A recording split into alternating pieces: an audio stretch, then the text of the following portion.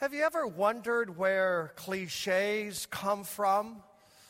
I mean, like, where do we get the phrase, sleep tight, don't let the bed bugs bite?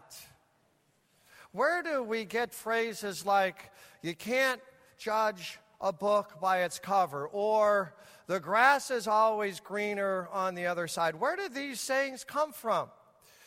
My favorite cliche, you've heard me say it a time or three, lock, stock, and barrel. Who came up with that? Lock, stock, and barrel. Most of the times we have no idea where cliches originate from, where they derive from, where they come from. Who knows? But that's not true with all cliches. There is a cliche that exists and we know exactly where it comes from. The cliche, of course, is the handwriting on the wall. The handwriting's on the wall. We know exactly where that cliche originates from, where it derives from. Take a look. It comes from Daniel chapter 5, verse 5. The fingers of a human hand appeared and wrote on the plaster of the wall of the king's palace, opposite the lampstand. And the king saw the hand as it wrote. This reminds me of one of my favorite television shows as a child, maybe yours as well, right? The Addams Family. Anybody out there remember the Addams Family, right? The Addams Family had a guest, a permanent guest in their home called the Thing. Anybody raise a hand if you remember Thing, right? Sure. Thing would suddenly appear in a box, and then it would appear in another box, all around this haunted house of the Addams Family. Thing, a disembodied hand. That's what I think of when I read Daniel 5, verse 5. We go from the ridiculous, though, to the sublime. The Addams Family to Rembrandt van Rijn. And this 1636 painting, it's a classic, right? By no one less than Rembrandt. He based it upon Daniel chapter 5. Rembrandt called his painting Belshazzar's Feast. Can you see the cliche? The handwriting on the wall, the disembodied hand, it's all there. The handwriting on the wall means it's time to wake up. It's time to smell the coffee. It's time to face the music. It's time to change course and change direction. And if you don't, failure and disaster are imminent. The handwriting, the handwriting's all on the wall. What changes need to take place in your life? What action needs to be taken right now? Do you need to call off a relationship? How are your finances look these days? Maybe it's time to scale back a little bit. What about some secret habits? Maybe it's drinking too much, or Facebooking too much, or eating too much, or maybe it's something even more serious than that. And you know, and I know, the handwriting, it's on the wall. It's time to wake up, smell the coffee, face the music. We need to make drastic and urgent decisions right now. If we don't, failure and disaster are imminent. Belshazzar's Feast, Daniel chapter 5. 4 points I want to make for all of us when the handwriting is on the wall. What do we do? Well, first, don't live in denial.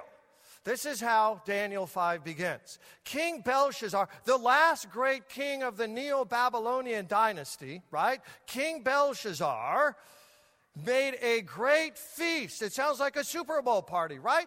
For 1,000 of his nobles. Well, what does this great feast have to do with living in denial? It all hinges on when the great feast happened. Historians can give us the month and the day and the exact year. This was October 11th, 539 BC. We can be that exact. That's when the great feast happened. And what was going on October 11th, 539 BC? Well, you need to know. The great king of the Persians and the Medes, King Cyrus, for several years had been digging canals to divert the flow of the Euphrates River. And Cyrus was almost finished with this massive project, dumping most of the Euphrates River water into adjacent swamps. And he finished on October 11th, 539 BC. Here's what it looked like. There are the famous Hanging Gardens of Babylon there on the right of the painting, and there would be the Euphrates River. The Euphrates River now is as low as it can go. And Cyrus and the Medes and the Persians, they are getting ready the next day, October 12, 539 BC. They are getting ready to enter Babylon. And once they get to Babylon, they want to take over control of Babylon. And Belshazzar knows all of this. And what does he say? Let's throw a party. Let's throw a party. Daniel 5:1. He invited 1,000 of his nobles, the creme de la creme of Babylonian society, and their wives and their concubines, with waiters and waitresses and guards and hangers on. There are about 8,000 people at this feast. You see, Belshazzar says, I don't like reality, so I'm going to throw a party. When the handwriting's on the wall, don't live in denial. Another cliche would be what? Don't stick your head in the sand, right? We are all pros at this. In fact, we live in such denial and stick our heads in the sand so often we're not even cognizant of it. We're not even aware of it. One way we stick our heads in the sand is what I call minimizing. Minimizing. Sure, I've got a problem with drinking, but it's not that bad. I don't drink that much. Besides, I don't drink the hard stuff, just a little wine and beer. We stick our head in the sand. We minimize things. We also blame. This is another way we live in denial. We go from minimizing to blaming. The reason I don't spend time with you is you keep nagging me. The reason I watch so much television is because of all the pressure at work.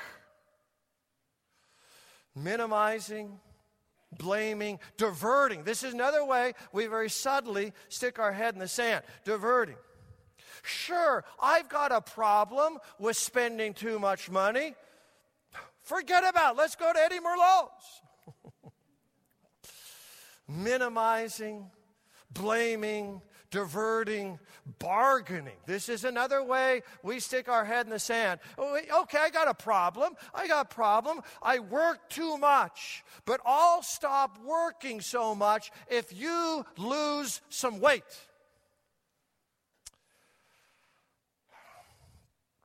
When the handwriting's on the wall, don't stick your head in the sand. Don't live in denial. Don't desecrate holy things. It's one thing to live in denial. It's another thing to desecrate holy things. Daniel 5:2.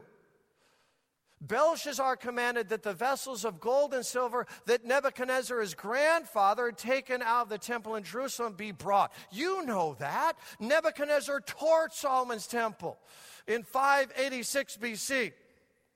And what did Nebuchadnezzar do? He took the holy vessels from the holy temple that belonged to the holy God. And here for the first time, Belshazzar is bringing them out for a great party. Ooh, and awe ascended from the crowd. This is special. Imagine desecrating the vessels of gold and silver. This is like taking our communion vessels to a Super Bowl party.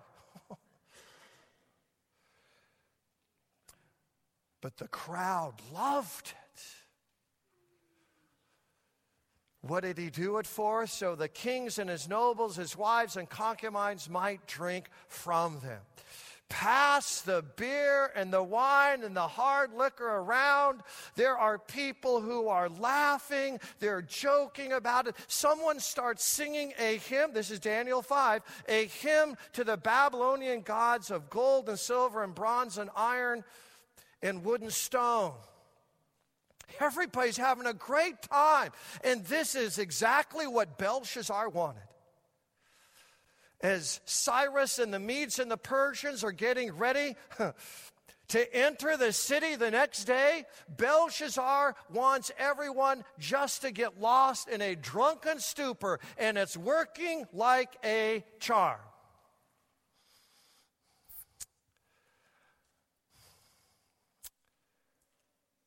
When the handwriting's on the wall, don't desecrate holy things. How do we do that?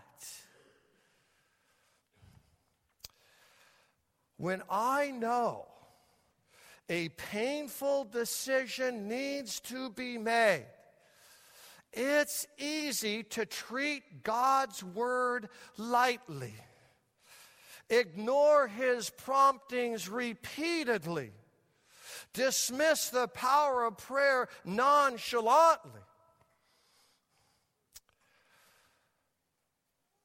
Don't desecrate holy things. God's word, his spirit, his prompting is after you, after me, to make some hard, critical decisions. How do we know that?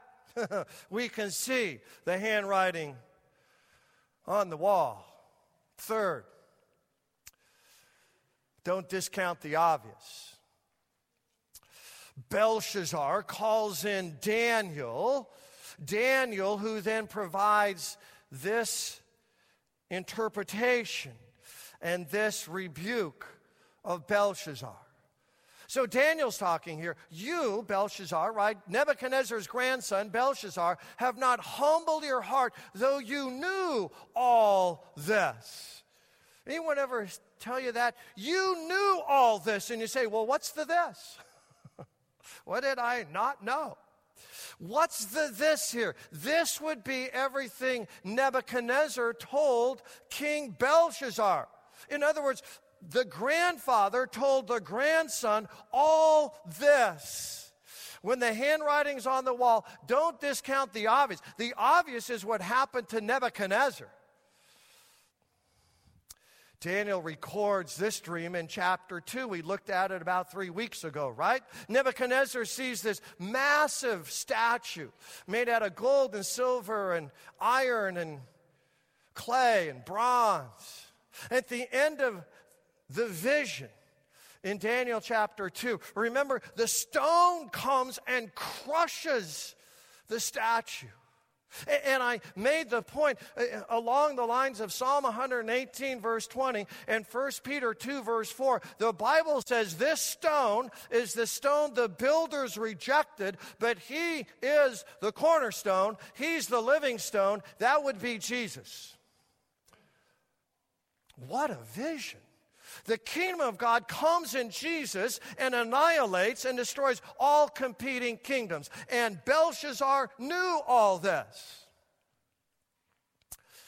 Nebuchadnezzar also told his grandson Belshazzar about another dream. In Daniel chapter 4, I preached about this last weekend, right? Nebuchadnezzar thought he was this high and mighty tree. God cuts him down to size, and Nebuchadnezzar walks around like an animal. The technical term for that is lycanthropy, right? It's a real disease. People are so insane, they think they're animals. And Nebuchadnezzar says to his grandson, that's what happened to me. Of course, Nebuchadnezzar humbled himself and got back his humanity. But Belshazzar knew all this. Daniel 2, Daniel 4. What do you know that you're denying? What are you denying when it's just so obvious? The handwriting's on the wall. Isn't this amazing how Rembrandt captures the fear and the surprised look of Belshazzar? What do we know that we're ignoring? Or to use another cliche, how are we pulling the wool over our eyes? We've made our job our idol. And our children want our time and attention. You knew all this.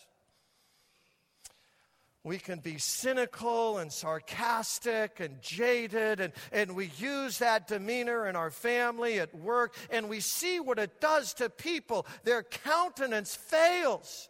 You knew all this. We're not spending money in ways that honor God. Time to make him Lord of the checkbook. You knew all this. Belshazzar knew all this. He knew about Daniel 2. He knew about Daniel chapter 4. But he insisted on dismissing all of that evidence. So who shows up? The disembodied hand. Talk about crashing a party. No torso, no arms, no legs, just a hand. Talk about Freaky Friday. When the handwriting's on the wall, don't live in denial. Don't desecrate holy things. Believe in God's leading and prompting.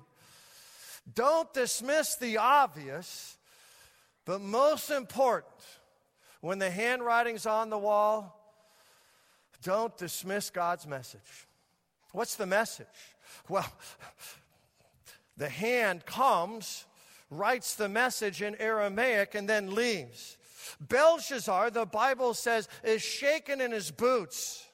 His knees buckle. He begins to faint. Daniel comes and gets right to the point.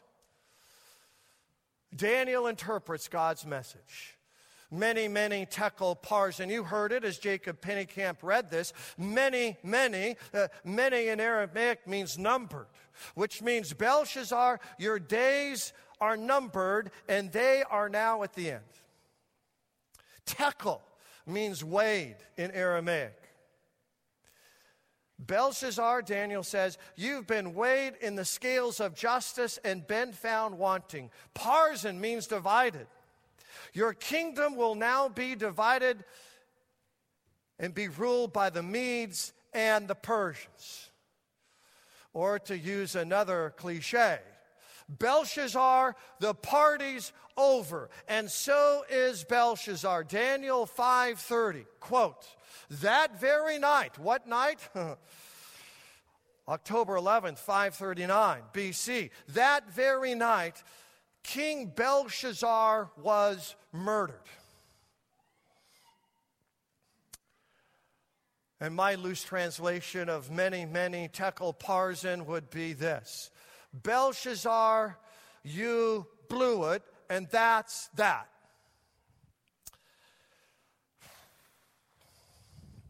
Thank God. And I mean this. Thank God this is not his final message. Thank God this is not his fullest message. But his final and fullest message also, you probably know this, involved a hand. There was a hand this time. But this hand was connected to arms and a torso and legs and a head and a heart. And it wasn't Freaky Friday. No, not for the full and final message of God. It's not Freaky Friday, but it is a Friday, no doubt about it. It's a Friday we call Good Friday. And the hand of God appeared. There it is, right there for us. And the message isn't on a plaster wall, right? The message is on Roman wood. And the message isn't written in ink. The message is written in the blood of Jesus. But there's still 4 words, not many tekel parsin. No, there's these words. He died for us. It is my great shame and disgrace that I announce to you that I take this as a cliche far too often. It's just a cliche. What's the big deal? No, this is no cliche. This is God's message straight from his heart to yours. He died for us. The blood of Jesus was shed for us. We are forgiven and whole and cleansed and mercied. And at this table, we are bodied and bloodied in the name of Jesus. This is no cliche. This counts for everything. And because of this handwriting on the cross, we can face every handwriting on the wall. Whatever decisions of moment we need to make, we can face those. We can decide upon those. Every handwriting on the wall can be faced with courage and confidence because of the handwriting on the cross with the blood of Jesus. And that's Daniel 5. And that's finally, never, ever, any kind of cliche. How about we stand and sing about it?